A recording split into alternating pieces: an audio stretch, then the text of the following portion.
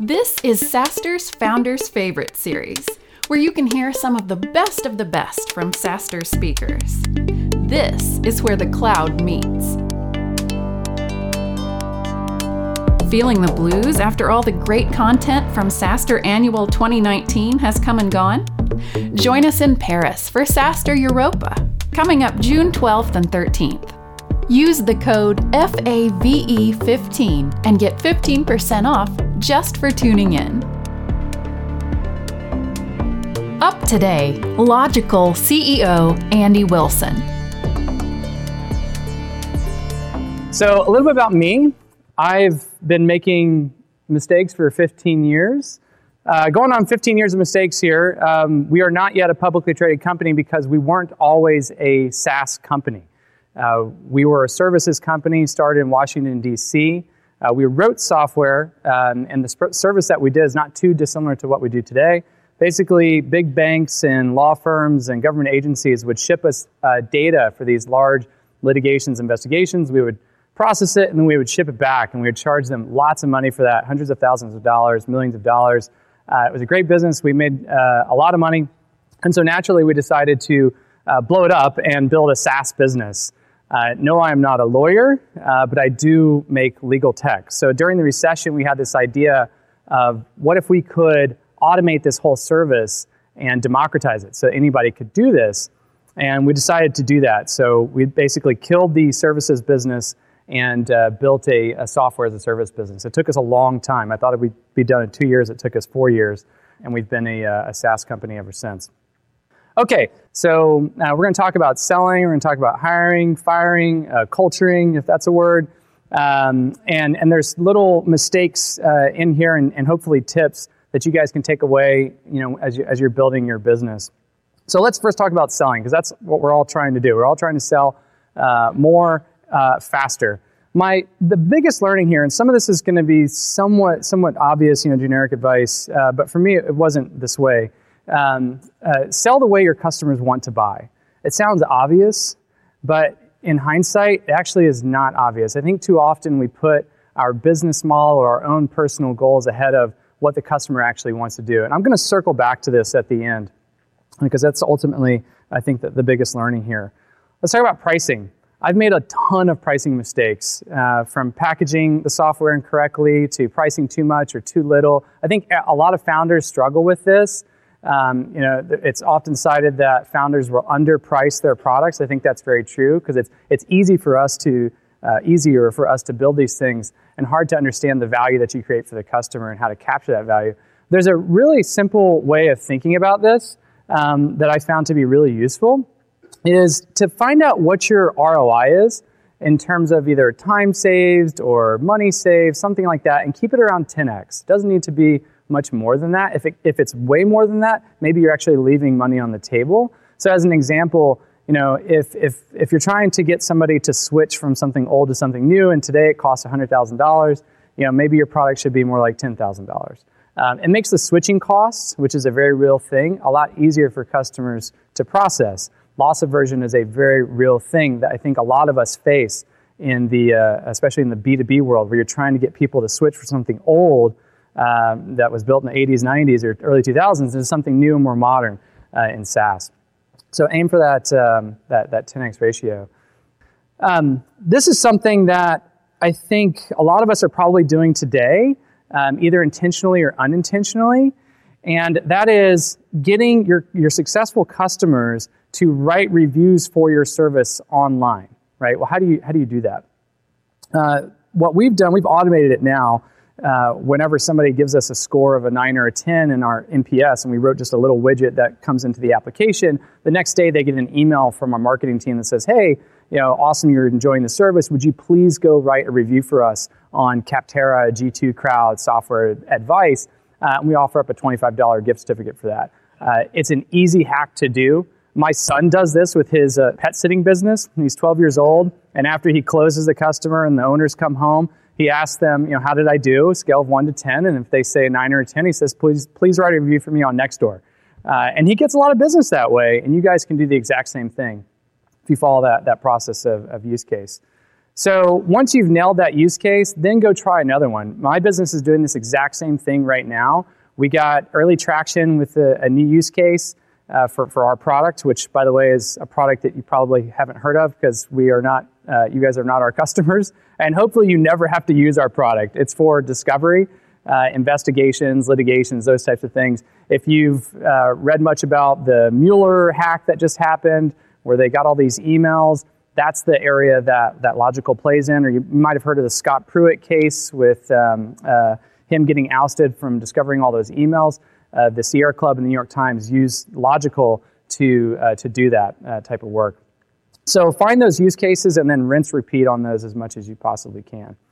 Okay, last one on selling. Early on, we did not have a pitch deck. Some of you probably have pitch decks, and you probably change them up a lot. I know I do from time to time. But I didn't have a pitch deck early on. I think that was a mistake. And the reason why the pitch deck exists is you're trying to tell a story. You know, you want to go right into the product and you want to show the customer like all these amazing things that you can do for them, but they don't have the context of why you created this thing to begin with. You know, what is it that got you to come up with this idea? Like, what's getting you out of bed in the morning? What is the problem in the world that you see that only your product can help solve for them? So you need a pitch deck to do that. And there's a really simple way of constructing these pitch decks. It should not be about you, number one. And that's the tendency. Like when I first started making pitch decks, I would put up the big logo slide from the very beginning, like, look at all our amazing customers. No one cares about that.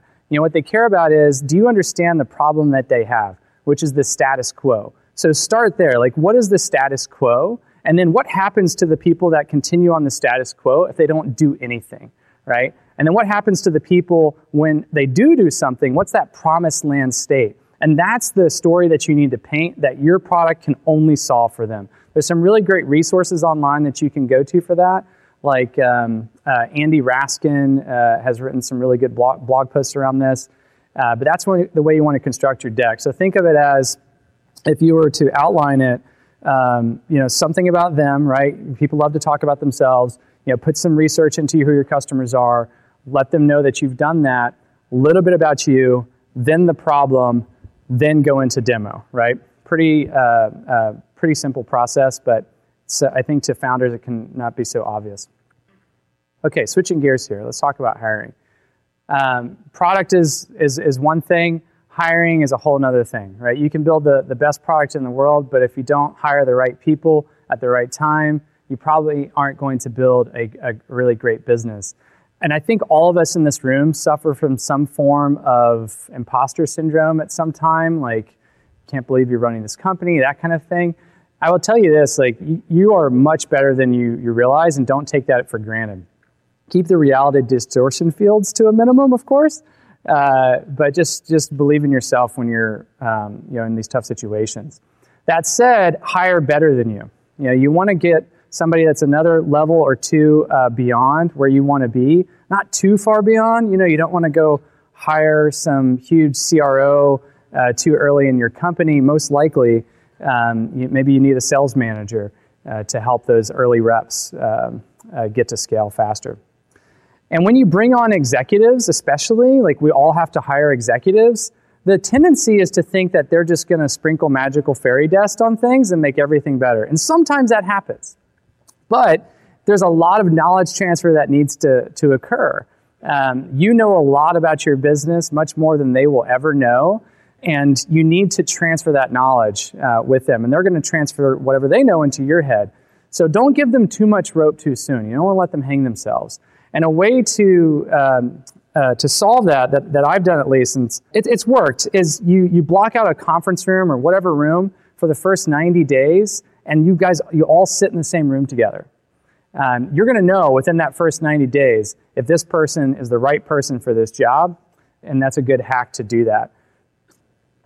This is another good hack that we've done that I wish I had done early on, and it saves so much time. It's old school, but it works. So after that first phone screen, when you're doing the culture fit, you're doing the competence fit, and you're doing the compensation fit. Now, some people in here are probably in HR. In California, you can't ask people how much they make today.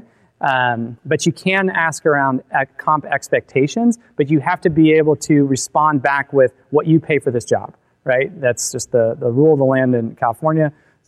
Some of you that are not in California, you probably have different rules, so check with your HR people about that. But once you've assessed the 3 C's and you're checking the box, like, okay, this person's within our price range, they seem smart, they seem like a good culture fit, go old school and send them a survey. And hopefully your survey is mapped to culture and competence. This is how we do it. Part 1 and part 2, it's a Google document. There's 10 questions for culture that map to our core values and the behaviors that we want in people that work at our company. And then there's 10 questions that map to the job, and those are always specific to the job. And you send that to them as an attachment, Word document, or share them out with a Google document, and you ask them, hey, could you complete this 24 to 48 hours before your next phone screen? That's it. That's like test number 1. You would be shocked how many people who you think are amazing can't complete that simple deadline. Like really amazing, seemingly qualified people just don't do that. And that's an instant way, or not instant way, but it's a very quick way of disqualifying somebody. Because if they can't fill out a survey that takes them 1 to 2 hours of their time, do you really want to spend the next 1,000 hours with them? Probably not. It's a really easy way of assessing it. The second thing that you can do with the culture and competence survey is you use this for the rest of the interview process. So you share this with the hiring team, and as you're going through the hiring process, maybe you do panel interviews. Those are a really good thing to do to save people time.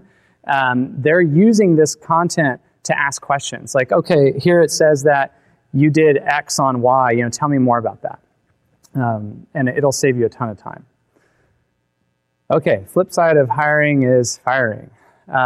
We all hate to make fires. So the one thing that I'll say about firing, and it's going on 15 years now, the first 90 days of an employee's journey, the next 900 days almost exactly the same. Very rarely do you see somebody that comes on in 90 days as remarkably different than they were in 900 days. Now, obviously, they're going to learn new skills along those times, but you will know if this person's really a culture fit within 90 days, can they actually do the job within 90 days? And back to what I was mentioning on the culture surveys and those things, it'll prevent those things from happening. One of the things that we've done to eliminate the problem of hiring somebody and being a mishire is we have a mutual 90-day agreement. So if you think about it from the employee's perspective, they're taking a gamble on joining your company, right? This is part of their career, and they don't know yet if it's going to be the right decision. And the same thing for you. Your trust battery is not full yet for most of the people. Some people it's a known thing, but most people, you don't know these people. They're strangers, or they're connected to a friend of a friend, those types of things. During that first 90 days, do 30-day check-ins. And you're assessing whether or not they still think it's a good fit, right? So put yourself in the employee's shoes. Is this still a really good fit? And the manager's shoes, is this still a really good fit? And the way that you can do that is a simple thing around agreements. So we talk a lot about setting expectations. Like you guys have all said that. I bet you said that in the past week. Like, let's set expectations. Don't set expectations. Set agreements. Get agreements with people. You have an agreement that this is the job that we need you to do, not my expectations, because expectations are usually one-sided. It's what you think, right? An agreement is a contract between you and the employee, and it doesn't have to be cold-hearted or anything. It's just simple. Like as an example, when you hire a contractor to put a roof on your house, do you sign an expectation document? No, you sign agreements. And the same is true with employees, and try not to make as many assumptions. Okay, let's talk about advisors. This is it's kind of like a black art. Like there's not a lot of, at least that I've seen, a lot of good content or talks about how to build an advisory board. Like how do you do this stuff? And man, if you do this early on, it's similar to SaaS. It all compounds. It's pretty incredible. And I wish I had done this early on. I did not, and it's a mistake. But I've now rectified that. And what I've done, and I think you guys would find this really helpful, is you find the best advisor for each functional role, right? Because you are not going to be great at everything. Like as CEOs, you're doing everything, taking out the trash, picking up the trash in the hallways, you name it. You're basically just a trash man. And you're not an amazing sales leader, a marketing leader, a product. Like, there's somebody out there that's better than you. Go find them and hook them up with your functional leader, each one. And so how do you do that? Similar to how you would get introduced to a venture capitalist. You can cold email them. Go ahead, do that. Or you could get introduced to them by somebody else, right, that they're connected to. That's what I've done. I've reached out to use LinkedIn, it's pretty simple, and get introduced to people that you think would be a really great value add. And you're going to want to look for people that are maybe a stage or two beyond where you want to go, right? Maybe 2 years beyond, 3 years beyond, something like that. I've gotten people like Jeff Diana, who's former chief people officer at Atlassian, to help out with our HR team. Mercy Grace, she was the original product manager at Slack to help our product team. Dan Fougere, a chief revenue officer at Datadog, which is an amazing company to help out with sales. And I got introduced to them, right? And you guys can do the exact same thing. So how do you pay them? And what do you ask of them? 1 hour of their time a month will go a long way. And you schedule this in advance because they're busy people just like you guys. But you ask for 1 hour a month for 1 year. That's a typical advisory agreement. And how much do you pay them? Well, you don't want to actually give them any money. An advisor that asks for money is probably not an advisor you want on your team. Because an advisor is trying to help you grow the business, right? They're trying to expand that share price. And if you pay them cash out of the balance sheet, it's actually decreasing it. And it's a small amount, but it's counterproductive. So you want to give them equity options in your company. Well, how do you do that? The way that I've structured it is real simple. What would I pay this person as a consultant? If I were to meet them at a party and say, hey, I really have this problem. Can you help me to do this? How much would I pay them? Now, of course, this will vary, but a good rule of thumb is $1,000 an hour. That's how much I would pay somebody for their time. And so you're thinking, okay, that's 12 hours out of a year if you commit to that. Well, just divide that. That's $12,000 divided by what your last par value is or preferred price is, and boom, there's your options. That's it.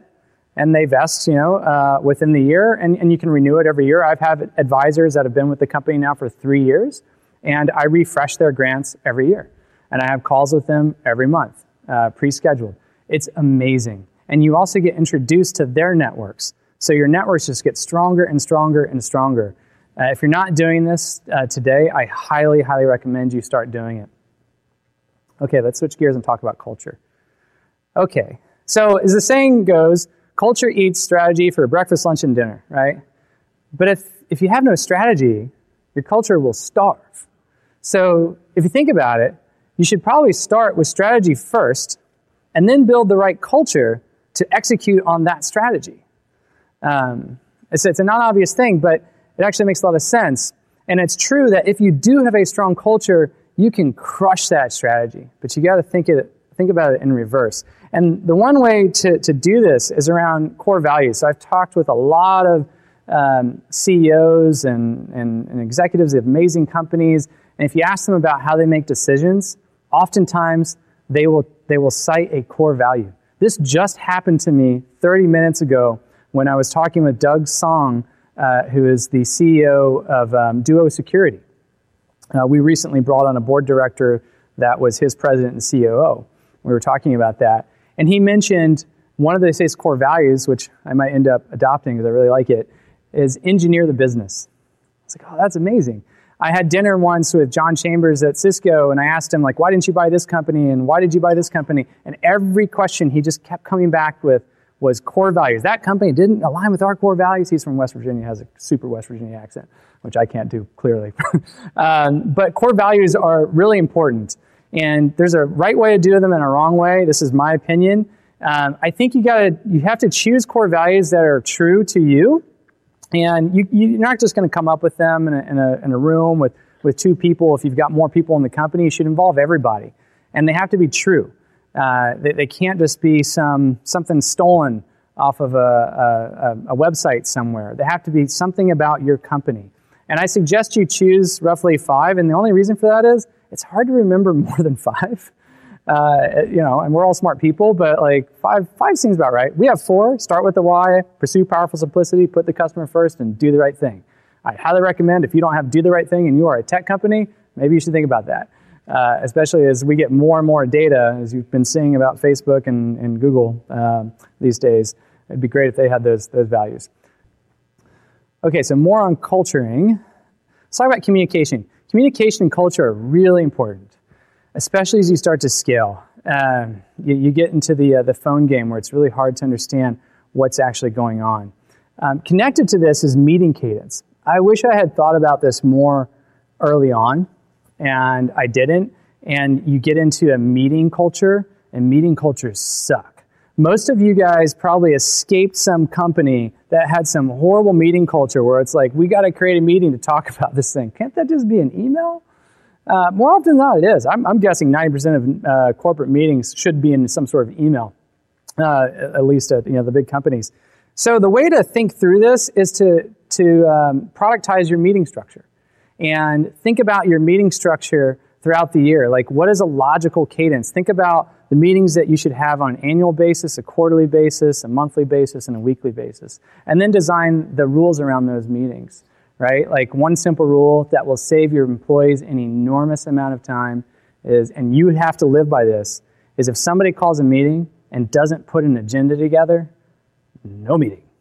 Don't do it. That's a waste of time. Make sure that they put their thoughts down on paper. You will save people a ton of time. So lastly, let's talk about your why. What is it that you're trying to do? What are you trying to disrupt? What is the mission? What is your reason for existing? Put that ahead of the business model every time. And finally, sell the way your customers want to buy. Just ask them. Don't copy the competitors. Maybe they're not doing it right. Go ask your customers, what do you like about the way that we're selling the product? So it's a pretty obvious question to ask, but sometimes we naively think that that's what they want. Just ask them. And when you do that, something like this could happen. We weren't doing that for a long time, and the second that we said, hey, how would you like to buy this software? Holy moly. We went from 100 customers and starting in March of 2017, and that took us 3 years to do, to 600 customers in December of that same year. And then last year, we added another 740 customers. And it's just taken off like a rocket ship. And I firmly believe if you follow this basic structure of selling the way your customer wants to buy, I think you can do the exact same thing. Thank you.